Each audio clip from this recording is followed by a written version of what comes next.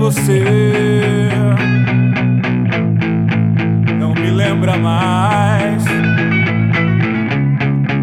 de todas as perguntas sem respostas?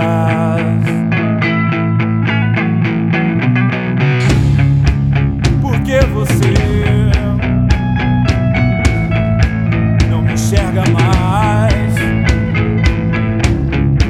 Se tudo que eu quis foi se fazer feliz.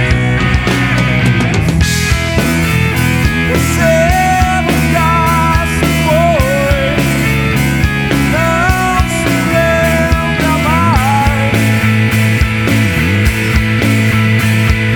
Nada foi igual.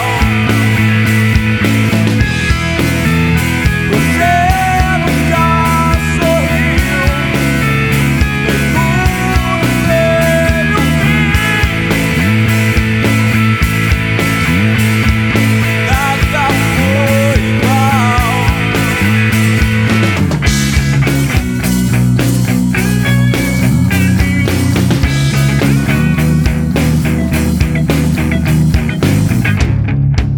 Por que você não me enxerga mais? Se todas as perguntas são respostas,